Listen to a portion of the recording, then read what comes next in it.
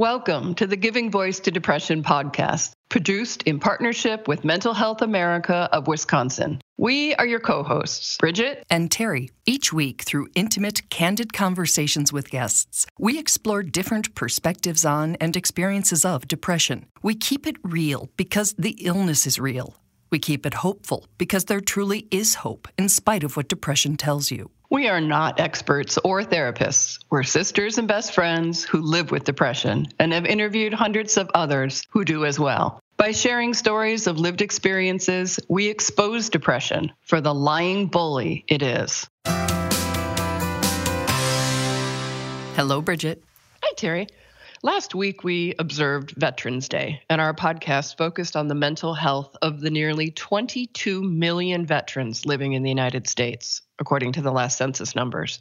Our guest, psychiatrist Dr. Mike McBride from the VA in Milwaukee, Wisconsin, our hometown and where the podcast is produced. Dr. McBride spoke about the unique culture and needs of American military veterans and how the pandemic is intensifying PTSD symptoms and contributing to increasing depression, feelings of isolation, suicidal thoughts, and attempts. Today we're switching gears, and instead of just speaking to any veterans who might be listening, we're focusing on how family members and other civilians can step up and support the veterans in our lives. Dr. McBride, a veteran himself, offers timely advice as he gives his voice to depression. Dr. McBride reminds us that 2020 is an unprecedented time that we're all just trying to get through, without the benefit of a template or blueprint. He says for many vets, pandemic life has worsened avoidance and isolation, what he calls two hallmark symptoms of post-traumatic stress disorder, or PTSD, which many veterans live with. My veterans joked early on, last spring that was, when everyone went into a shutdown, they joked about, well, we're already conditioned for this. In fact, one of my veterans had a funny statement. He goes, there are only two populations that are really prepared for a quarantine. That's combat veterans and convicts. And that's true to a point, but I think that as time goes on, as time has gone on, even those veterans who are comfortable with isolation are still, I think, are showing more signs of depression because of the disconnect from human relationships, and that's a very serious concern. So we asked what civilians need to understand that maybe we don't about veterans and how we can support them, and in particular, their mental health. That's a very good question. I'm just thinking about the best way to articulate that, and I'm thinking of my veterans who will be the first to kind of point out this disconnect that they feel with the civilian world. And that's just because we have to face it as a cultural difference. It's not that the community doesn't care. They do care. It's just that they don't have the same cultural understanding of the veterans' world. Contributing to that lack of understanding is the fact veterans are literally trained to hide what they may be feeling and to carry on. That can not only make it hard to know if or when a vet is struggling or in need of support, it also creates resistance to their reaching out. All the time, Terry, that's spot on. The military trains people to put the mission first, above their own needs. Mission comes first, and so you're taught that it's a value not to be sick, not to go to get help, not to ask for things for your own individual self, but you're working as a unit. You're always thinking, what does my unit need? What does the mission need? How do I put that first? And the longer you're in the service, or the more trained you are, the more you really incorporate that value. So many veterans, it's so hard for them to ask for help. Which makes it even more important that we learn and develop ways to check in and offer any needed help. McBride suggests 3 ways to do that. And so what's important, I think, to number one, if you have a loved one who's a veteran, neighbor, friend, is it's important to kind of have those conversations with them about their military experience.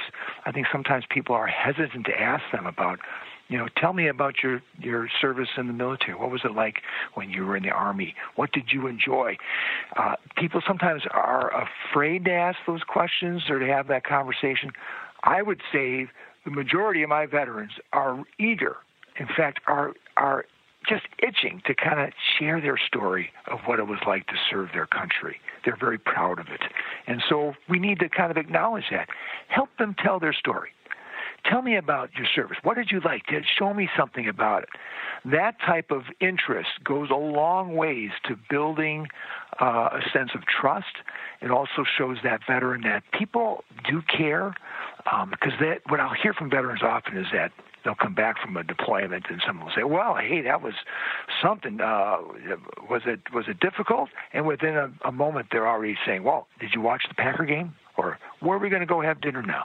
There's just a lack of real kind of interest in wanting to hear that story. So, as a listener of this podcast, you are probably well aware of the impact of trauma on our mental health, and hopefully also of the power of being able to talk, to the extent that feels safe, about the events that have shaped and altered us. Right. Yeah. Who said it? Was it Mr. Rogers? Someone said that if we can talk about it, we can fix these problems. And if it's part of the human condition, we can talk about it. And if we can talk about it, we can fix it. Moving on now to Mike's next suggestion for supporting veterans in general, and especially during this pandemic. Number two, I think, is, and I think our country's done a better job of that too, certainly compared to the Vietnam generation, and that's showing appreciation. And I think it does help to tell people, I appreciate your service and your sacrifice. I think that's the other part of it that the civilian world should inquire about. Like that, the sacrifice that you went through during your service is important that we know what that was. So, to talk about that, we appreciate your service, we appreciate your sacrifice.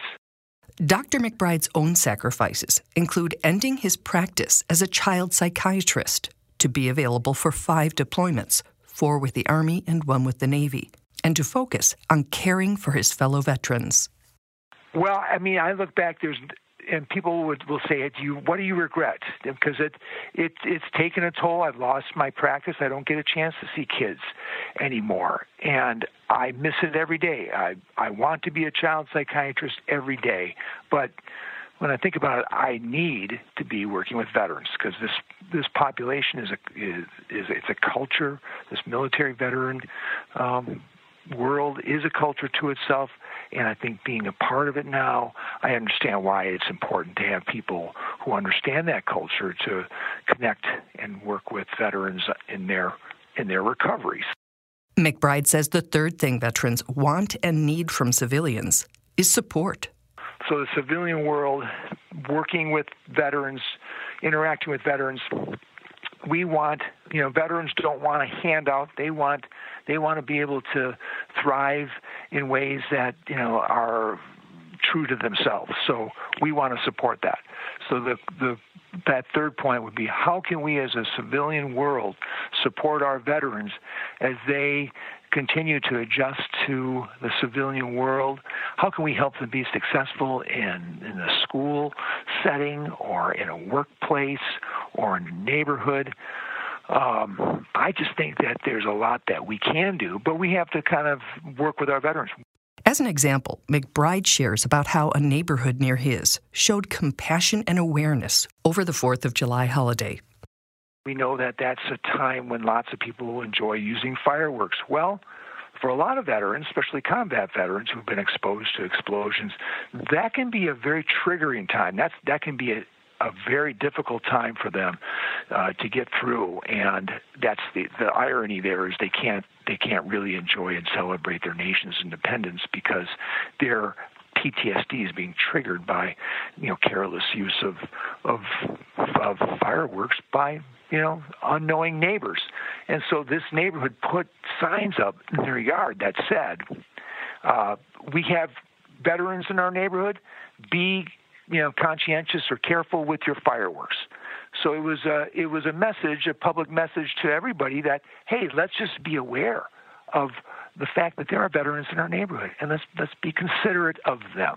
And that was seen by veterans and appreciated. Another tip directed toward the family members of veterans goes back to the fact vets might be reluctant to reach out if they're struggling. McBride says family members can reach out for them. As an example, he shared about a young couple he supports via video sessions. He says the veteran, who was Special Forces and a Green Beret, has very serious PTSD. Well, he's reluctant to get care for himself, trauma processing, the type of therapy that we know can be very beneficial. But to do that is hard. That's like going into an operation without an anesthetic. And so he's ambivalent, he's avoidant, and we understand that. But she's not. So I asked him yesterday, and they're both on the video, I said, what if your wife and I met virtually so that I could help train her on things that she can do when you're having a bad day, when you're having a moment of your PTSD is exacerbated. I know if we can train family members to understand and respond, that's much better than having you got to run out here and see me at the VA. I think we're better off as a system that if we were to pivot and focus more on helping families and friends understand this and give them skills to help their loved ones, I think we'd be in a much healthier state. When talking about mental health, PTSD, veterans, and a pandemic, suicide prevention has to be part of the discussion. A recently released report from the VA's Office of Mental Health and Suicide Prevention found that the suicide rate for veterans was 1.5 times the rate for non-veteran adults, even after adjusting for population differences in age and sex. The number of veteran suicides exceeded 6,000 each year from 2008 to 2017. And firearms were the method of suicide in 70.7% of male veteran suicide deaths and 43.2% of female veteran suicide deaths in 2017. Our veteran culture is a gun culture, and the majority of veterans own guns, sometimes multiple guns. What we want, and sometimes it scares veterans because they feel that that there's an effort to restrict their gun access, but that's not it. What we want to do is restricting access in the sense of when someone's in crisis, that gun is not readily available to them, and so safe storage is what I'm looking for, so that they can keep the weapon out of the hands of children and keep the hands out of the weapon of those who may be in crisis. Means restriction during times of crisis. It's a critical component of suicide prevention. And it's like there seems to be an understanding that securing, say, a bottle of potentially lethal medication during a crisis is a good idea. But when guns are involved, it can be a really tricky topic to broach. Fortunately, Dr. McBride has had that talk enough times with enough veterans that he knows what works. Well, it is hard, but we have to have the conversation. I think that's the point, is that how to have these conversations without making people feel as if we're somehow against that Second Amendment, when what we are doing is saying, look, just with kids alone, veterans, I can get them to respond to me when I ask them about their firearm and whether if a child in their house can get access to it, and how do we protect that child from that weapon. Then I get the veteran to go, you're right, I can't have a loaded weapon under my bed because I've got a 3-year-old, and that 3-year-old can pull trigger. So I'm going to have to be more thoughtful of how to safely store that weapon. And then the other point is, sometimes I have to say it in that way to people like, okay, I'm not worried about you, but I'm worried about other people in your house who might have a mental health problem. If you have an adolescent who's going through an emotional distress, whatever it is, they are at risk because of the impulsivity. So we want to restrict their access to a weapon that has a very lethal outcome. And so then I can engage them and go, okay, I'll keep that weapon secure to protect the ones that I love. That's when I can really get them to respond and make a change perhaps in some of their behaviors. Before ending our conversation, we asked Dr. McBride if he had anything he'd like to say directly to veterans who might be listening during a pandemic, contentious and stress-provoking election season, and just 1 week after Veterans Day. Well, I do. And first of all, thank you for what you're doing for all the listeners there and to bring attention to depression and mental health needs and to focus on veterans today. I would want to make an appeal to the veterans who may be listening in that our country is going through a difficult time, and our country needs to have healthy veterans leading the way in this community based on the values that you learned in the military. Through those leadership skills, we need to come together, we need to heal, we need to work at improving our communities, and veterans can be in the lead on that, and I encourage every veteran to take that step.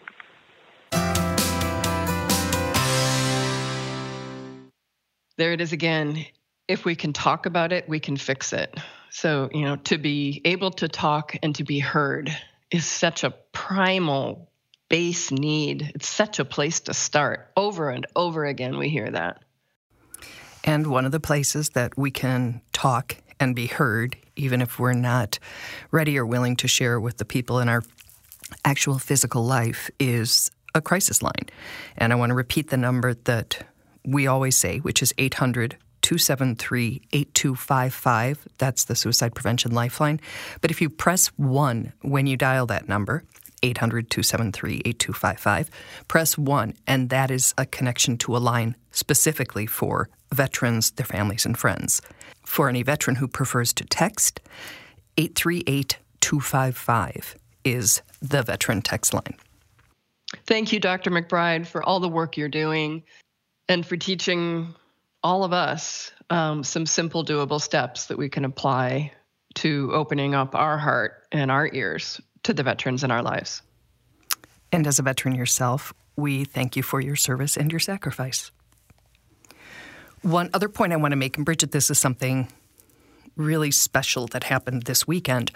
A grade school, and I'm not going to say how old I am, grade school is a really long time ago, grade school friend, her mother recently died, and the family decided to have donations made to this podcast because they appreciate the beginning of the discussions and the taking the lid off that box that has been sealed for so many of us because of stigma. And we had an interesting exchange about how many kids go home to something they don't talk about, and some of that is physical abuse, and some of that is substance abuse, and some of that is mental health or mental illness, challenges that can really make for an unstable and or scary childhood. And what a different world it would have been if we were all able to say just like, wow, things were really quite wild last night, or, hey, you look like you haven't slept in days. What's going on at home? It could have changed our lives. So yeah, we didn't. We just didn't. No one did. Everything was under lock and key. Yeah. It was like it was as if there was a pact about secrets, within the family, that they stayed within the family for most of us. Without ever really even being told. I don't remember hearing that. Exactly. I guess it's don't air your dirty laundry, but yeah. Anyway, we are grateful to that family for their support. We are grateful to everyone who shares on this podcast, because those are the stories, those are the conversation starters that are changing the dynamic and reducing stigma, and to everybody who listens, because you're part of it. We're all part of it now, and we're just very touched and grateful.